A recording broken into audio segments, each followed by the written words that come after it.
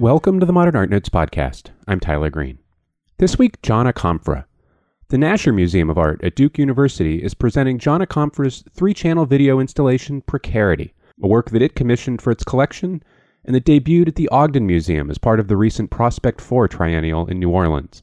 Precarity loosely tells the story of cornet player Buddy King Bolden, the most popular musician in turn-of-the-century New Orleans and a man known for improvisation and volume. In 1907, under circumstances that remain unclear, he was permanently committed to the state insane asylum in Jackson with schizophrenia. There are no known surviving recordings of Bolden's work, but historian Ted Gioia credits Bolden and his band with being the originator of what we now call jazz. The film is as much an exploration of New Orleans and southern Louisiana, its history, and how its history impacts the present, as it is a consideration of Bolden. Precarity is on view at the Nasher through September 2nd. Akomfrah is one of the founders of the Black Audio Film Collective, which was active between 1982 and 1998. The collective used film and media to examine issues of Black British identity through film and media. Since then, Akomfrah and his producing partners founded Smoking Dogs Films. Akomfrah's work has been shown at the Tate Britain, the ICA London, and the Museum of Modern Art New York. On the second segment, we'll hear my March conversation with Akomfrah taped when the San Francisco Museum of Modern Art opened the U.S. debut of his Vertigo C. John Akomfrah, after the break.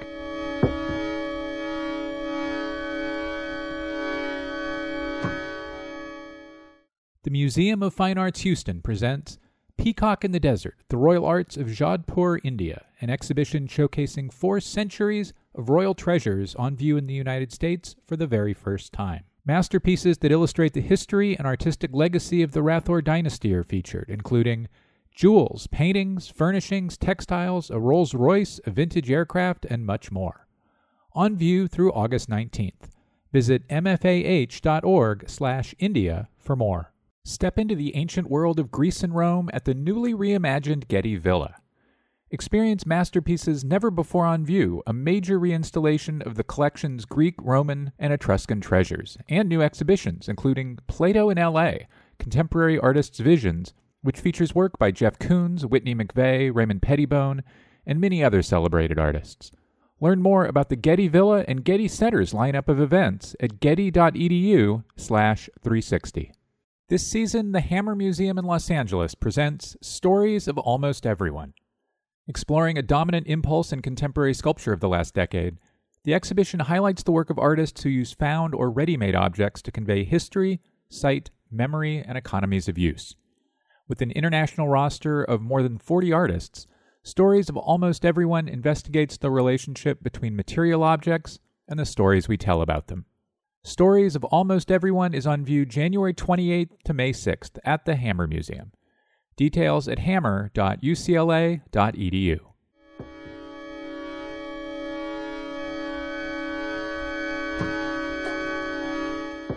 And we're back. John Akomfrah, welcome back to the Modern Art Notes podcast. Thank you, Tyler.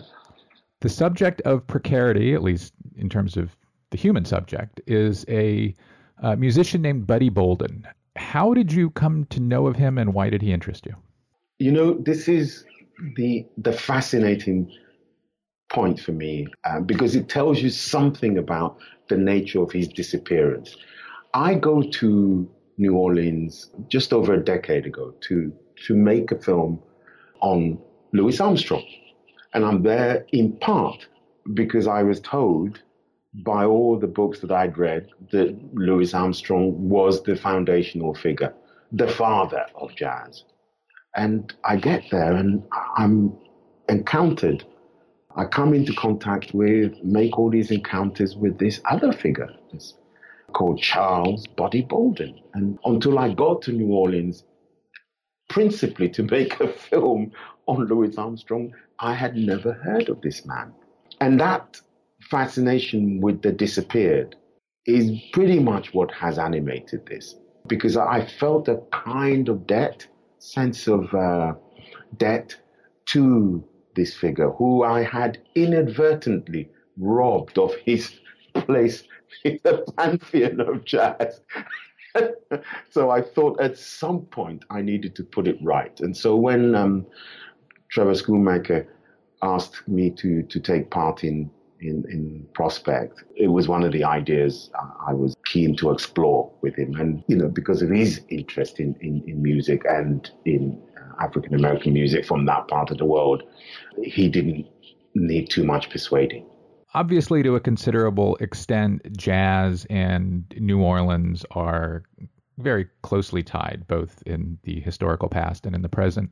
Did you go into Precarity, the planning and research for Precarity, thinking mostly about Bolden, or was making the city and Louisiana's past a big part of your work, something that was as important to do? Yeah. I mean, the early 20th, late 19th century American landscape is of some interest, let's say, to me. So I'm drawn to events, figures, characters from that moment. And that is a very big part of the pool. The impulse for wanting to take this on had a lot to do with that. But I'm also interested in the intellectual history of the American South at that point. I'm interested in many of the insights that you get from somebody like Booker T. Washington. And I'm interested in the debate between Washington's sense of what is possible to achieve as an African American subject. What I was very keen on trying to do was to then use that very much as a kind of counterpoint to the ideas of W.E.B. Du Bois, especially the Souls of Black Folk. Now, both figures are working, writing and thinking at the same time as Bolden is playing at the height of his powers, if you will. Souls of Black Folk comes out in 1905, Up from Slavery is 1908.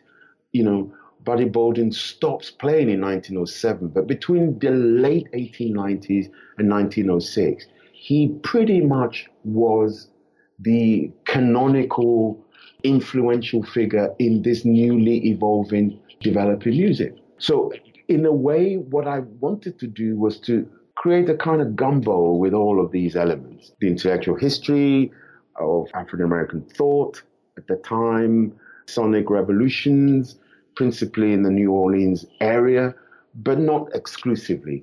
And of course, an interest in both the sartorial and landscape features of American life at that point in time. All of that gets thrown into a kind of gumbo, and what you get is Precarity. I'm glad you mentioned the film's sartorial extravagance. We'll get to that a little bit later. The clothing and costumes, if you will, in Precarity are, oh my God level. Early in the film, you use a line from Genesis, and you use it repeatedly. The Lord said to Noah, I will bring a flood of waters upon the earth. I will destroy all flesh. And it's easy, especially in 2018, to read the line and to see some of the imagery in Precarity as a specific reference to Katrina, as a suggestion that Katrina is supernatural payback for everything from the state's incarceration of Buddy Bolden in an insane asylum to a metaphor for how Louisiana and New Orleans have treated African Americans and other Black Americans. Were you specifically interested in a Katrina reference, or were you more interested in the river, a broader reference to the river, to the Mississippi, and to seasonal flooding and to regular flooding?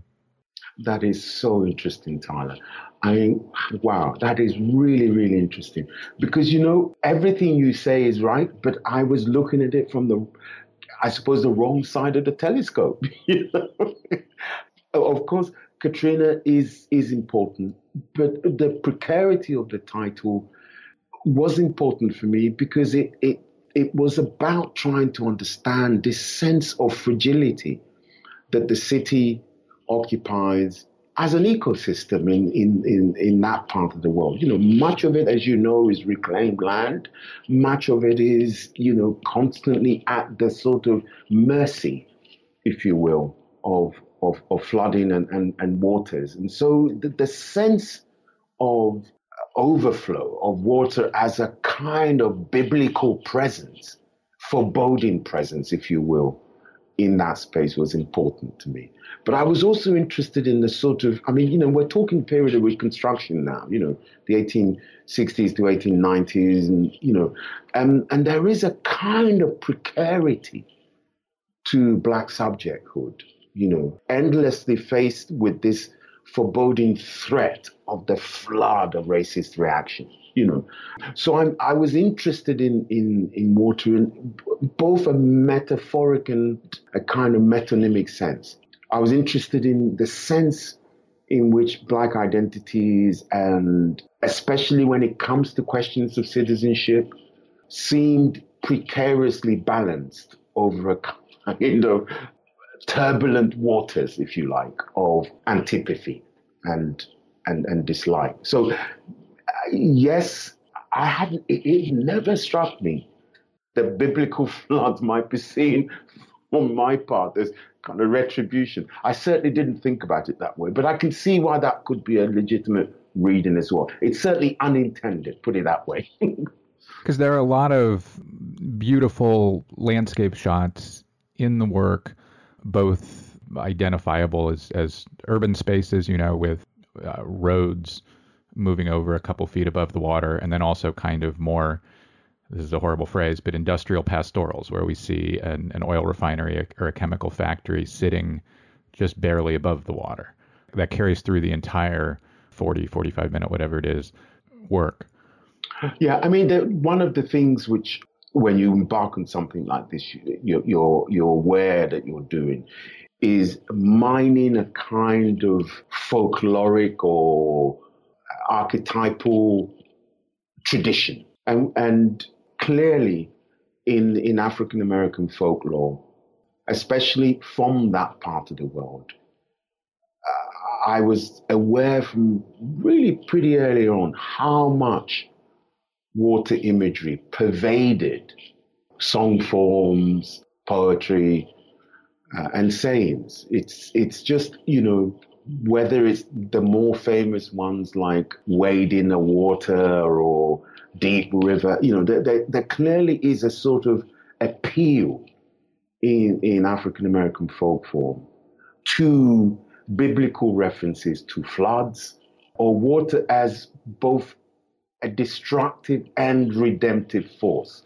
And I wanted to include that in this piece. I wanted it to not just be in the sound, but to find a way of visualizing that, if you will, and what that means. Now, a lot of the times the appeal to water is for a kind of cleansing, a quest for salvation, if you like. I'm going to wade in the water because I want to be clean. I want to be free. I want to get over it, to get to the other side and all of that, So in a way, what mattered most to me was to see what a landscape would look like, suffused by water imagery that was drawn from this tradition of songs and gospels and folklore, if you will. One of the other elements that it seems fairly plain that you wanted to find ways to reference, especially given that Buddy Bolden was held by the state in an insane asylum, was the warehousing of people in Louisiana, a practice that, of course, continues to this day. And the way I read it is that one of the ways, maybe the major way you chose to make that reference was with a sequence that involves fingerprint cards, hundreds and hundreds, probably thousands of fingerprint cards, all of which, of course, are handled by white people. Did you consider other ways of referencing the warehousing of humans, and then why did you pick the way you chose? I'm very interested in the ideas of Michel Foucault, for whom the 19th century was a sort of turning point, because it heralded this becoming of the surveillance as a kind of disciplinary power, if you will, or surveillance as a sort of branch of governmentality, as I think he called it. So much of the reference to the cataloging of people, if you will, is about trying to reference that emergence of disciplinary powers as a sort of feature of state life. It was simply one of the ways that I thought one ought to say that. Because, when you watch Precarity, there images abound in it of people at work, various forms of work, and the manufacturing of a society is quite literally one of the things I'm interested in. And of course, the disciplinary arm of that manufacture is essential to highlight, because it's part of the mix, So I don't make too much of it, but I think it is a necessary element in this mix for what would become American society at the turn of the last century. And I just thought it ought to be there, The building that you use as the asylum in which Bolden is held, I don't know what that building is. I don't know if it is or was an asylum, at least on the external shots of it. But it does not look like a panopticon, but there are, which is for listeners who don't know, it's a building that is designed to allow all of the inmates of an institution to be seen from a single point, from a single person, without the inmates knowing or being able to tell they are being observed. But there are moments where I felt like you were maybe referencing panopticons and what they are, and was that intentional? Was that something you thought about, explored? I mean, we looked very hard for the Benthamite building that might allow us to reference the panopticon much more precisely. But I think in a way what we found was different and an interesting variant on 19th century disciplinary regimes. This was a hospital on the outskirts of New Orleans. It was a 19th century hospital for lepers. It's an amazing shape. Yeah. I mean, extraordinary, and has been a military base for a while as well. So here you have this space which clearly is to corral and keep the incurables, as it were. But they can't be managed in the same way as one would manage, let's say, criminals who needed to be observed. These were people who simply needed to be shut away, and they needed to be regulated in a much more geometric way. You walk this way because if you make the mistake of walking that way, you might contaminate someone. So it was interesting for me to see a version of disciplinary power from the 19th century, which didn't conform to the Foucauldian notion of a disciplinary regime, which was based essentially on what you could see and how you can observe. This was very much an American variant, and all the more interesting because of that for me. Yeah, panopticons go back to the late 18th century, and they're English. Yeah, exactly. There are a lot of shots looking down long hallways in the building that we are meant to read as the place where Bolden is held. Lots of these shots kind of suggest, perspective running away to a vanishing point. And in the American art tradition, this is most famously used with railroad tracks, and artists in the late 19th century used them, and really into the 20th century, used them as a metaphor for the endless potential of America's West and Western lands. And here you use them very differently. Why were those shots of interest to you? Why did they hold appeal? I mean, this is so interesting that you picked up on that. As you know, the Quattrocento perspective, which is what we're talking about essentially, is one of the sort of defining, features of our modernity. It starts sometime in the 15th century and came to define, the modern period.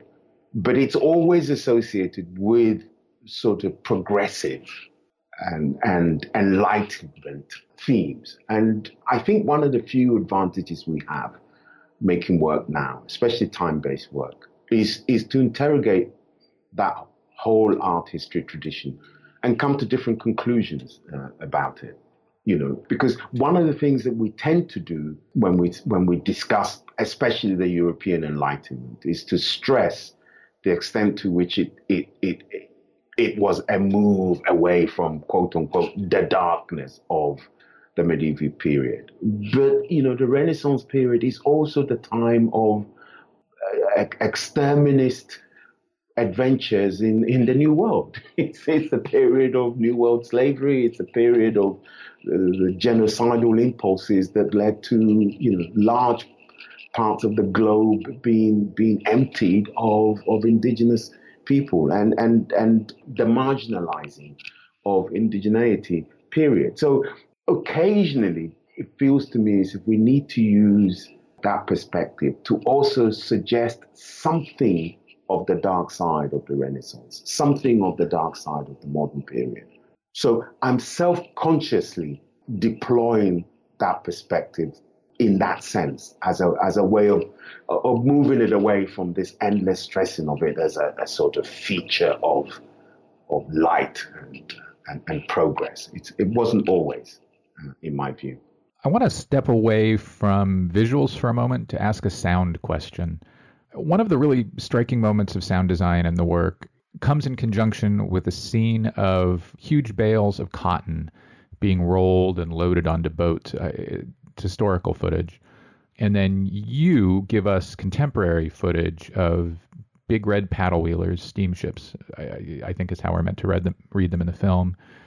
And the sound of the paddle wheeler, the steamship, the thing, rises to a cacophony of white noise. I think it's the absolute loudest moment of the work. Why so much of white noise? Why so loud? What did that mean for you?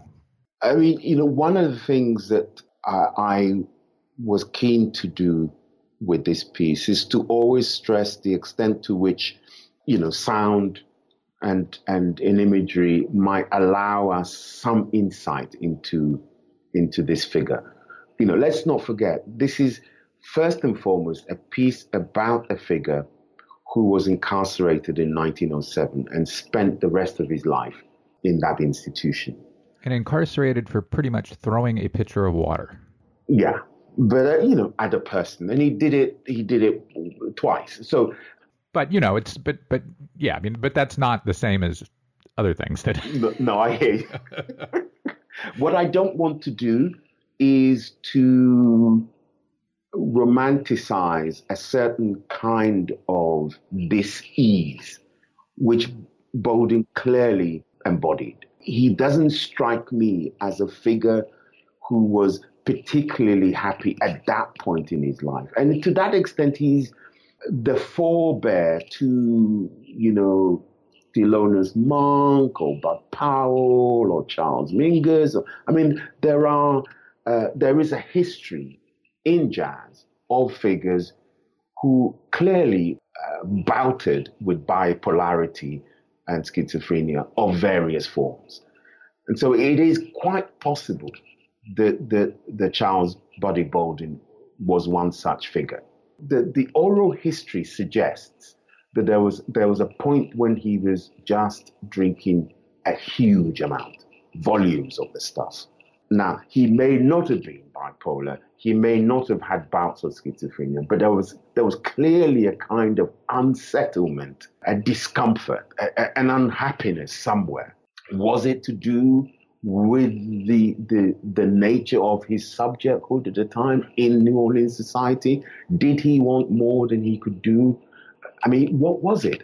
I don't know. And that's part of the fatal attraction of this figure. He allows us the opportunity to project all sorts of stuff on him because we don't know what actually happened. And it seemed to me that it was worth at least exploring the option that he might face one of the key agonies of African American life at the time. Here you are, you're a citizen of one of the most powerful states on the planet at the time, and you're making massive contributions to its power and its sense and its wealth. But you're also on the margins of that society. You can see the power, the wealth, and the status, but it's just beyond reach for you. And I was keen to try and explore that a little bit. I was keen to explore what it feels or could have felt like to be a second-class citizen in the most advanced industrial space in this part of our planet at the time. So that's the interest. It's in the undercurrents of disempowerment in advanced industrial capitalism, especially the American variety, put it that way. I suspect that answer has something to do with the next thing I want to ask about, which is the intense, overwhelming, ravishing beauty of the film, the way you use beauty. And I want to get at that in what I think are two really different ways.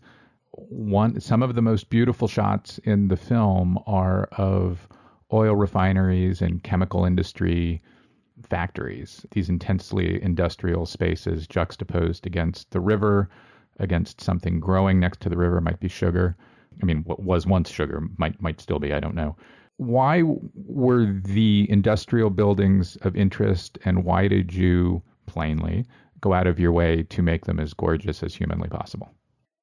I mean, there's a sense in which when you're trying to make a film on the evolution of 19th century African American music, jazz, if you will, that in a way you're charting the history of a soundtrack, right? The soundtrack to advanced industrial capitalism itself.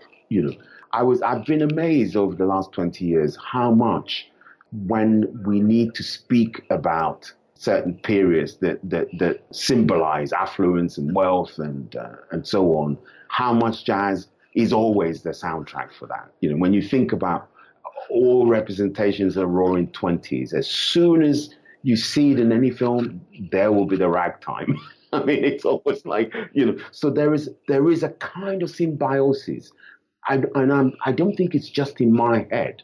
I think everyone feels as if that music somehow exists in a kind of mimetic relation to our sense of triumphant capitalism at the end of the 19th century, beginning of the 20th. And so it felt right. I mean, that if you have a piece, a multi-screen piece in which you see footage of acres of sugarcane fields being worked by African-American men and women, if you see factories in which clearly the consumer goods have been produced by 19th century Italian and Eastern European migrants, that if you were to see those things in archive form, it was also important to have a kind of counterpoint to those in the present. So in a very straightforward sense, I simply wanted a way of mirroring in the present what you could see in some of the archival material from the past.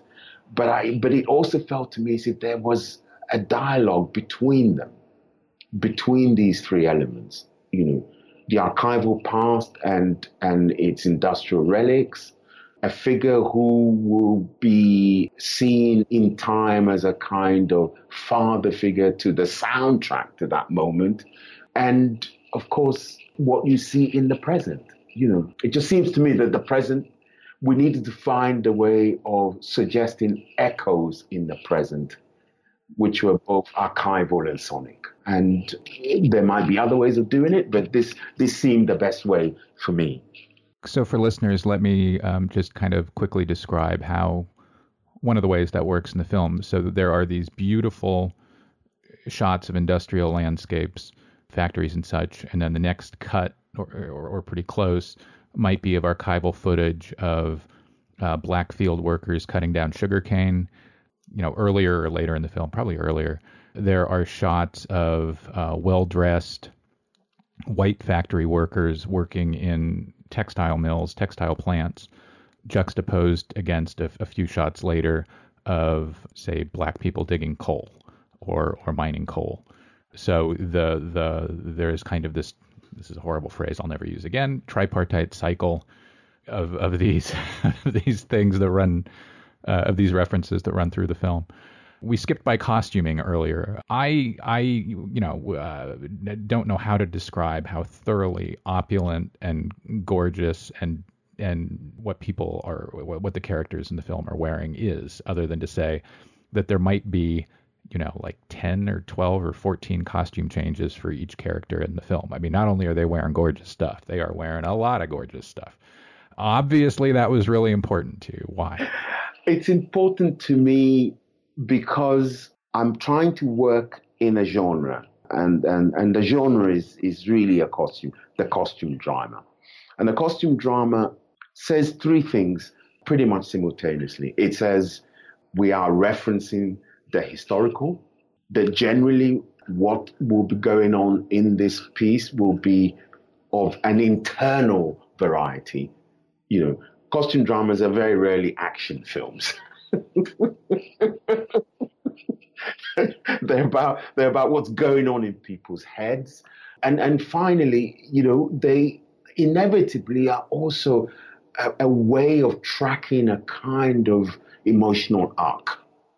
When you think of some of the great ones, recent ones, The Age of Innocence, Scorsese's Age of Innocence, one that comes to mind. The whole thing is about constructing a costume arc so that when you arrive at the moment at the end, when Newland Archer finally realizes that what his life has been, it makes emotional sartorial sense. And it was very much an ideal for this. I wanted in the end to end up with a piece in which when you see, and for those who haven't seen it, they'll know what I mean when they get there.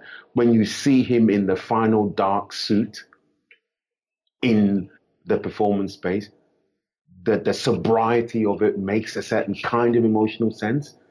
And when you see him beyond that in the rough-hewn costumes, that they too would make a certain kind of sense. So costume dramas find a way of infusing dress codes with a kind of dramaturgy, a dramaturgical arc, if you will. And this was something I was very keen to explore. So yes, they look good. That's important because that's part of the genre. People very rarely look ugly in costume dramas. But the reason for that is, I think, in part, what one is involved with is a sort of quote unquote higher truth of the dress code. It's about trying to find a moral map of the intangible, which uses the visible dress code as a way of sketching that out for you. And so you have to do it right. You have to obey some of its codes, because otherwise it doesn't work. And one of the codes is that elegance has to sit at the center of this so that its absence starts to say something. You have to have it because when you move away from it, you're saying something with that move, either left or right. You want elegance to be the yardstick by which a certain kind of evolution of a character can be measured or seen. Another way you really underscore beauty throughout the film is in the symmetrical way you compose shots. And really, even in, I know we don't talk about Georgian pictorial construct in film, but, the asylum is a Georgian building. It's perfectly symmetrical. When you shoot what had been a textile factory and shoot it empty, that's a perfectly symmetrical Georgian shot. When you shoot the Black Church later in the film, it's a Georgian shot. Obviously, symmetry was an intentional choice, but how much are you hoping Americans read that as kind of coming from a British architectural tradition, as referencing British involvement in the fundamental injustice? Put it this way, there is certainly a will for symmetry on my part.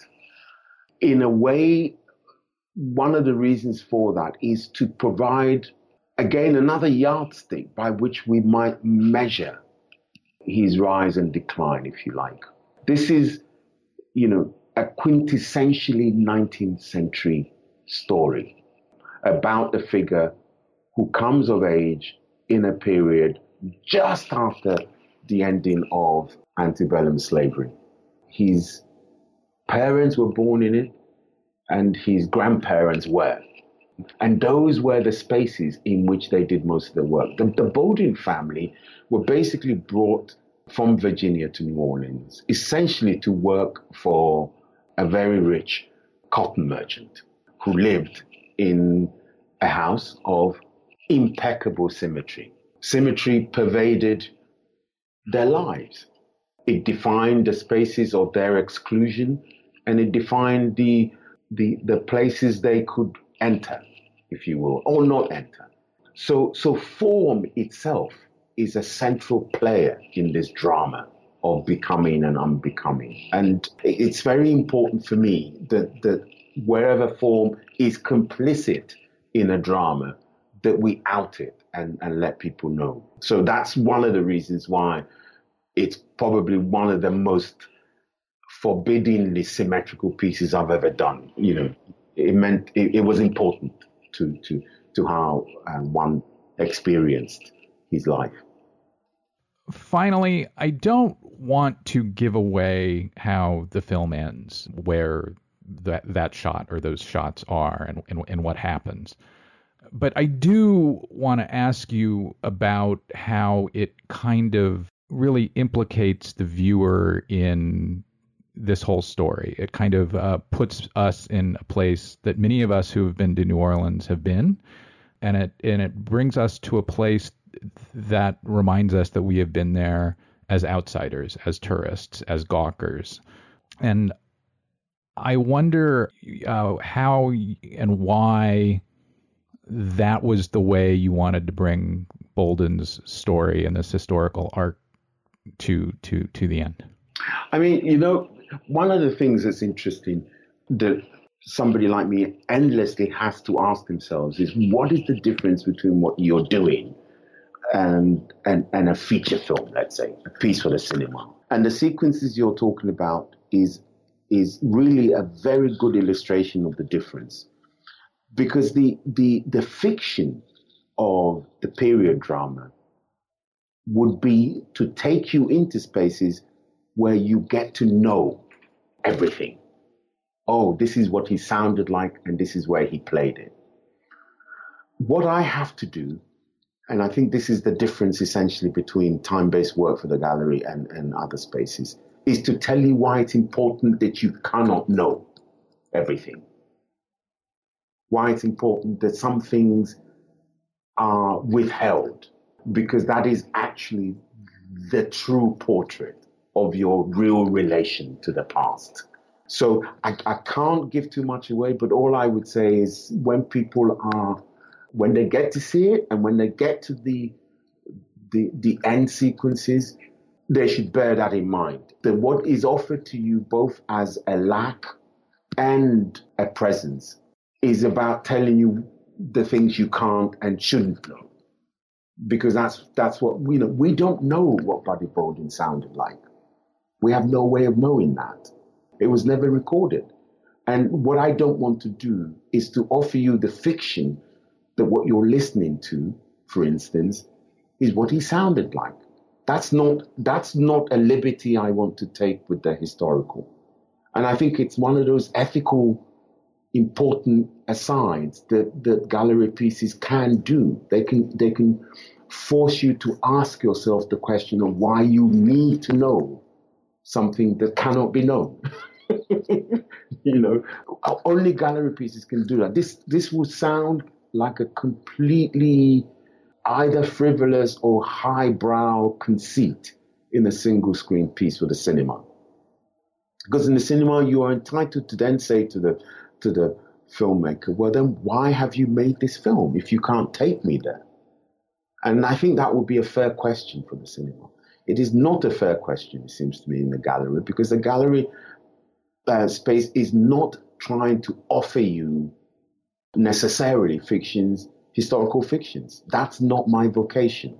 I will play with the historical, I will question it, I will toss it around, we will dialogue, but ultimately there is no hubris in what I'm doing, which says that I know in advance of history what it really was. I don't, and I'm not going to pretend that I do. So this is a sort of long-winded, slightly elliptical way of answering a question that you can't ask and that I can't ask.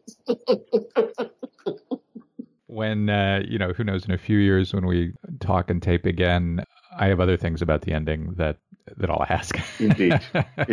Should we wait till then? Yes. John Akomfrah, what a delight. Thanks so much. Thank you, Tyler.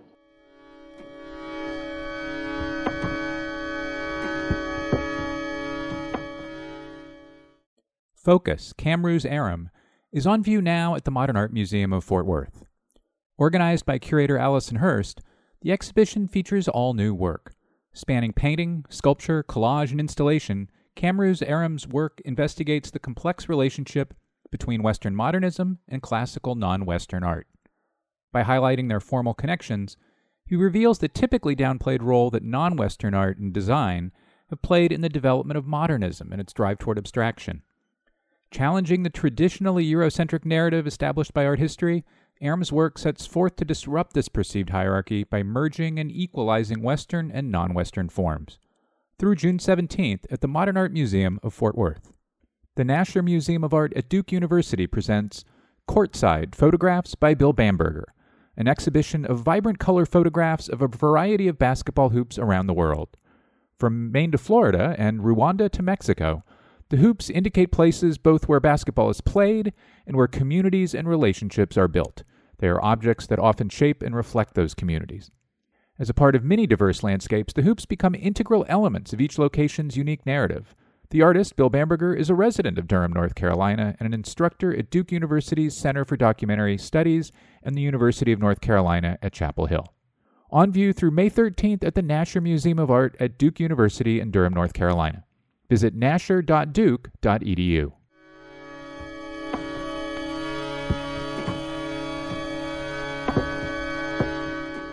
Welcome back. Next up, my March conversation with John Akomfrah, taped when the San Francisco Museum of Modern Art presented the U.S. debut of Akomfrah's Vertigo C in Sublime Seas, John Akomfrah and J.M.W. Turner.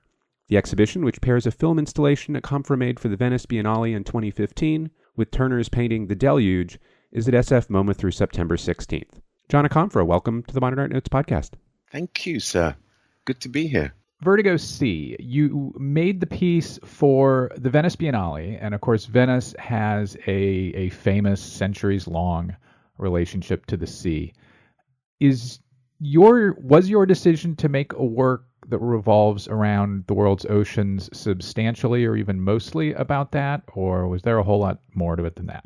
A combination of reasons. Obviously, yes, the fact that the Biennale or biannual was in Venice was a consideration. But, it also happened to be around about the time when the refugee crisis in Europe was pretty much at its height. I think the year before that, before the biannual, there had been something like 5,000 deaths at sea of people trying to get to Spain and Italy. Lampedusa was one of the places where people were trying to get to at the time. So yes, there were reasons why Venice had a sort of influence, but there were reasons why the general political and cultural, I suppose, for want of a better word, backdrop of what was happening in Europe influenced my decision too.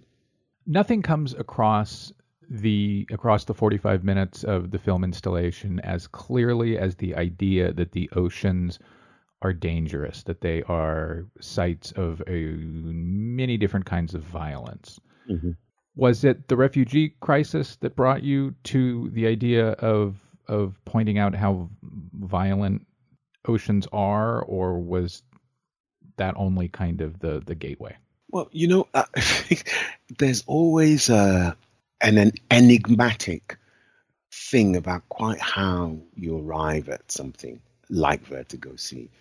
I've said over and over again to people who've asked me this question that listening to this young Nigerian whose voice opens Vertigo C had a major impact on me, partly because I suddenly realized that I was in the throes of listening to someone discuss becoming. It's very rare that you get that. It's very rare that you listen to someone or watch something where you think, wow, I'm watching literally a new species or a new being come alive. And I felt that very strongly. So once I got him, once I got the refugees, the question then was, what other stories and what other narratives and chapters involving making and unmaking at sea could this young man talk to? And I realized, without necessarily even thinking about it as a project, that I knew all of these different chapters. I had been a member of something called Chile Solidarity when I was a teenager in the 70s, and I had heard about all these political prisoners in Chile and Argentina who'd been taken out by helicopters to sea and dumped by military juntas in both countries. I'd realized that I knew from my French history lessons that the anti-colonial war in Algeria involved exactly the same process of French paratroopers taking out Algerian freedom fighters and dumping them at sea. I remember as a child watching, riveted to news programs as we watched what was then the refugee crisis par excellence, and it was Vietnamese refugees trying to flee Vietnam who were dying then in their thousands at sea. So you suddenly realize that actually you know quite a bit, and the question then is, how can you get all of these disparate chapters and elements and narratives to somehow converse with each other, to just have a conversation? And that was the ambition. I'm not sure that if I said to you that I set off with this plan and that plan is the finished Vertigo Sea, I'd be lying. My aims were just much more modest than that. It was really just to initiate a conversation between these disparate narratives of lives and deaths at sea. And somehow, as I thought about it, they all seemed in some ways connected to the main sort of drama of deaths at sea, which is the sort of 2-century, 3-century traffic in humpback and sperm whale killings. And the question was, how can you get these things to talk really to each other? So that was the aim, if that makes sense. This is the first time the work has been shown in the U.S., so I should maybe just try to give listeners an idea of how many things die, are killed, or suffer violence in the ocean in Vertigo Sea. And the list includes polar bears, whales, birds diving in to spear fish. You mentioned Vietnamese. The African slave trade is represented in the film in a number of ways. I could keep going. It's a 45-minute piece. I just want people to. I just hope listeners understand we're not just talking about people here. There's a very broad emphasis on the danger part of what sublimity is in the piece. We're going to come back to Vertigo Sea in a moment, but one of the things that you get to do here at SF MoMA is to have Vertigo Sea, which plays across 3 screens, in the same space as Turner's 1805-ish painting, The Deluge. Did The Deluge, painting from the Tate, which I'm sure was no small drama to get, did The Deluge or Turner's like it inform Vertigo Sea, or was there another relationship you wanted to make between the painting and your work once you finished making your work? Turner is a central figure and has been really in my life for 4 decades. When I was very, very young, 12, 13, we lived quite close to the Tate Gallery, what is now Tate Britain in London. And Tate Britain is really the the museum that houses the Turners when he bequeathed them to the nation, the British nation. And so I would go there, walk down to the Tate on Saturdays to just gawk really at them. I've always loved Turner, and something about his work always suggested to me a way of working, I suppose. You know, his understanding of light, of shadow, and critically, the changing shape of what one would call nature itself seemed important to understand and digest for me as a person and later on as an artist. So he's always been central. But what's even more critical is that there are two pieces of Turner's that I've been particularly struck by. One is the Deluge, which we've got here, and the other is the Zog, which is his painting on the deaths of Africans at sea who were thrown overboard. Both of them are obviously subjects which are close to my heart in Vertigo Sea, and so there are direct references for me. But I mean, they have been in the background of what I've been doing in the last decade for a very long. I mean, you know, in the last decade, essentially. No, he's a seminal figure. You know, the fact is, you know, generally people don't think that there might be a relationship between the work of a radical black artist and an 19th century neoclassical painter. But I just urge people to just have a look themselves at Turner's work, and then just come and have a look at Vertigo Sea. And I think the elective affinities are very, very clear. And I say that I don't make any apologies for that at all. I think he's an extraordinary painter, was an extraordinary painter, and I've learned a huge amount from his work. I can hardly think of anything I love more than a painting being in a film installation gallery. I love that we can recognize, you know, 5 decades into from the beginning of video art, we can, I think, recognize that it's all part of the same soup. One kind of weird, niggling question about a decision you made. Why is Vertigo Sea on 3 screens? Why not 2? Why not 4? Why that way? Technically, I had worked on a triptych just before. There were certain questions raised by this trinity of a format that I wanted to explore further. I thought we sort of got control of it in the end, but it's a bit of a raging beast, a triptych, and having just figured out how it should work, I wanted to just return to it again to see how much more we can get out of it. I mean, essentially, the reasons why it seemed the right form for Vertigo Sea was that clearly there were going to be disparate elements to this, and I was setting out to make something which was also going to be quite discursive, layered, and not necessarily a whole, if you like. It was going to be made up of a series of fragments, as it were. But I also needed people to understand that these fragments are all in the process of attempting to have a conversation with each other.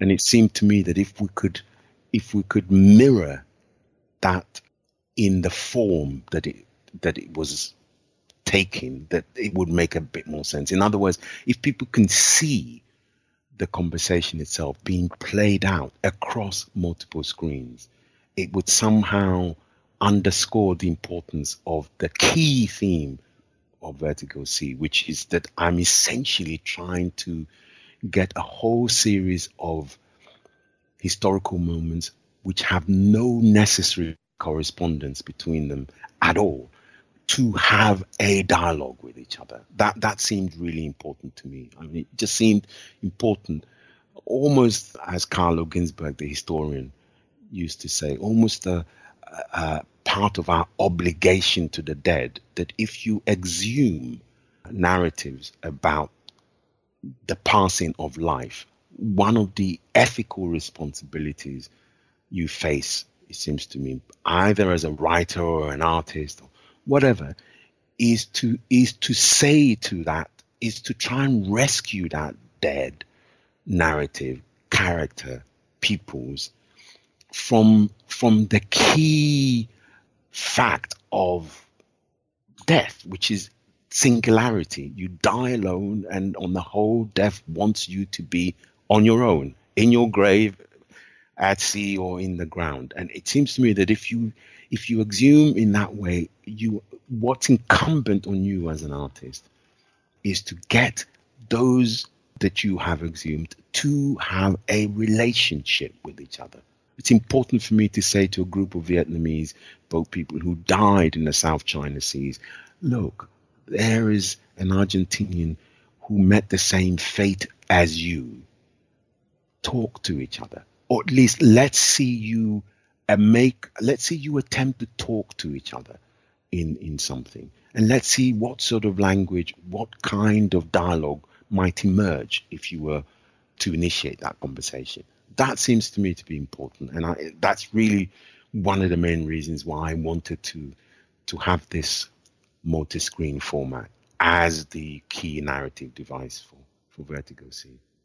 And it very much works that way. So the film, which is kind of an empathy engine, presents, say, the danger of climate change and humans to polar bears. And we see a polar bear being quite graphically shot, dying, and then ultimately killed. And as we, minutes after, or even maybe on one screen over as we're seeing that, we're seeing references to the 18th and early 19th century transatlantic slave trade, where it's both the ocean and white humans who are the danger to Africans. And the installation kind of overlaps these scenes. I read an interview you did with Art Radar in which you talked about how, while Vertigo C debuted in Venice and has now been seen in the UK, that you're learning the reactions to it depend a lot on the national histories of where a work is shown. You said that Denmark, which like the United States has, or at least the Eastern United States, has a whaling history, kind of really locked in on that part of the work. How do you feel about that? Is that okay? So it's not just losing control of a thing you make when it goes out into the world and goes international. It's maybe a little bit different because it's losing control of what it means to people. No, I understand that, and I understand why that might feel like that, but I honestly don't mind. I really, and it's important to say that, because that goes to the very heart of the ambitions behind the piece. I mean, when you pull together disparate elements into this relation, emotional affinity or proximity, that is with the hope that they might stand together. But you're also aware that some may be more appealing depending on the location in which the work is being played out. Some may be more appealing than others. There will be some that the people have a familiarity with that they might want to explore more than others. And that's okay. I mean, I think all we can do is to offer the charismatic example of this show of strength between these disparate elements, that they all turn up at your doorstep and say, hello, we're here, and we want to have we want to have a conversation.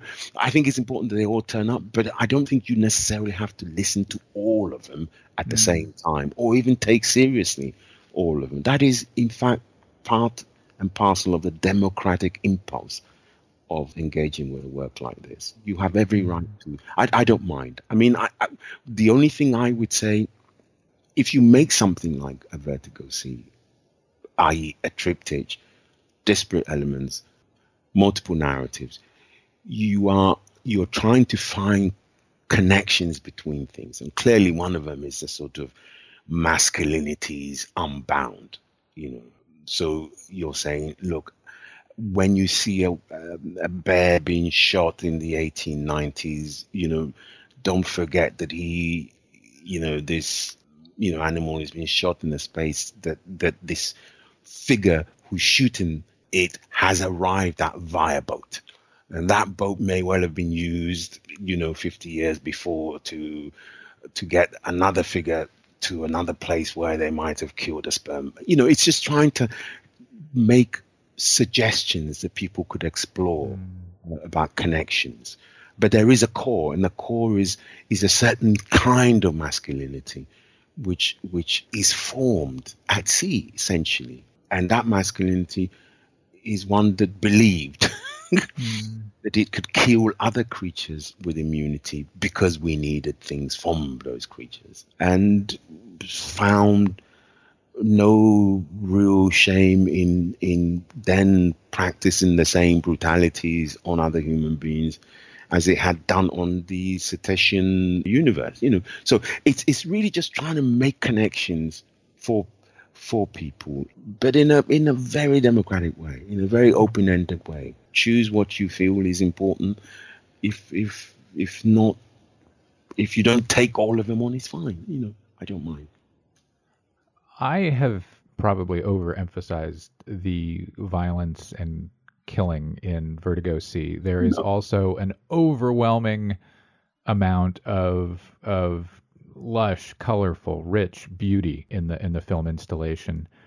Is there something you want us to understand or find about landscape and its relationship to violence, and how landscape can, in a way, wipe clean the violence that takes place upon it? I learned something very early that I've always sort of tried to, in a way, work through in most of these works. And it's something you find very dramatically drawn out in, let's say, the work of Turner. So, in a way, when you watch one of these Turner seascapes, you are in the presence of the sublime.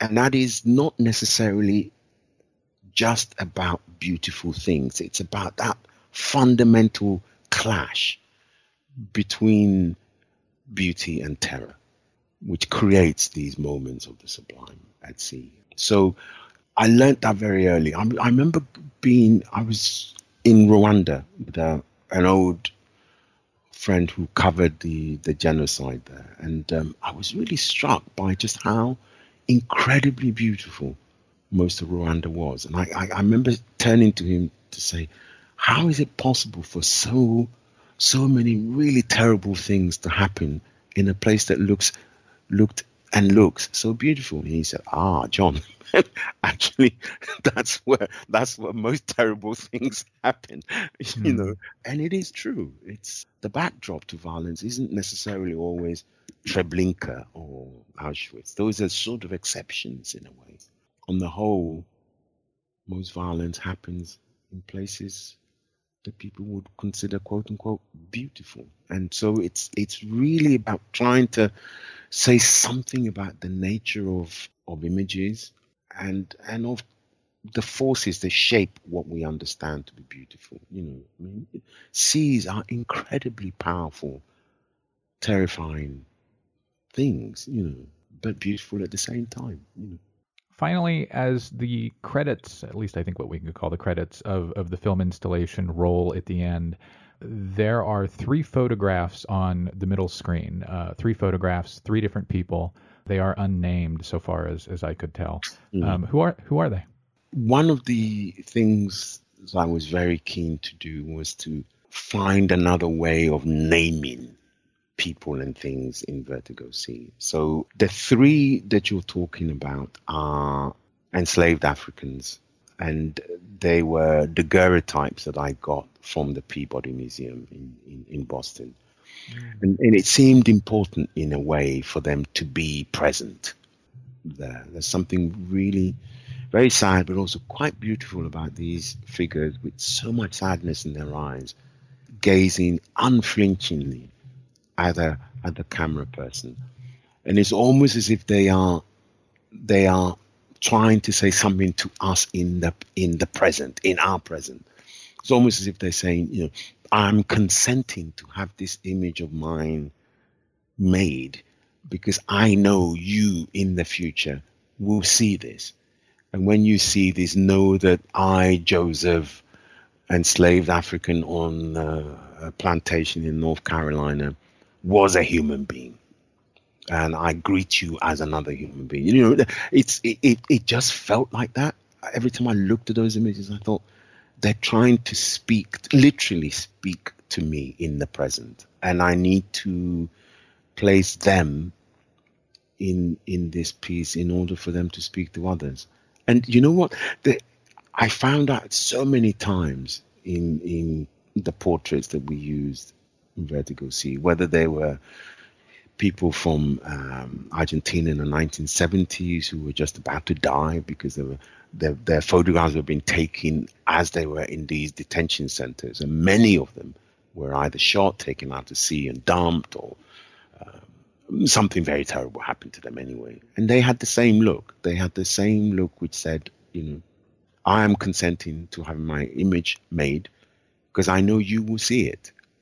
And when you do, know that I lived once and I would have loved to have lived longer. You know, it just seems to me one of those contracts that we make with images, that they come with a promise from a very long time ago, usually from very far away, different places. And they try to communicate something to us. And I think part of my job is to alert, you know, my viewer to those implications. John Akomfrah, thanks so much. Thank you.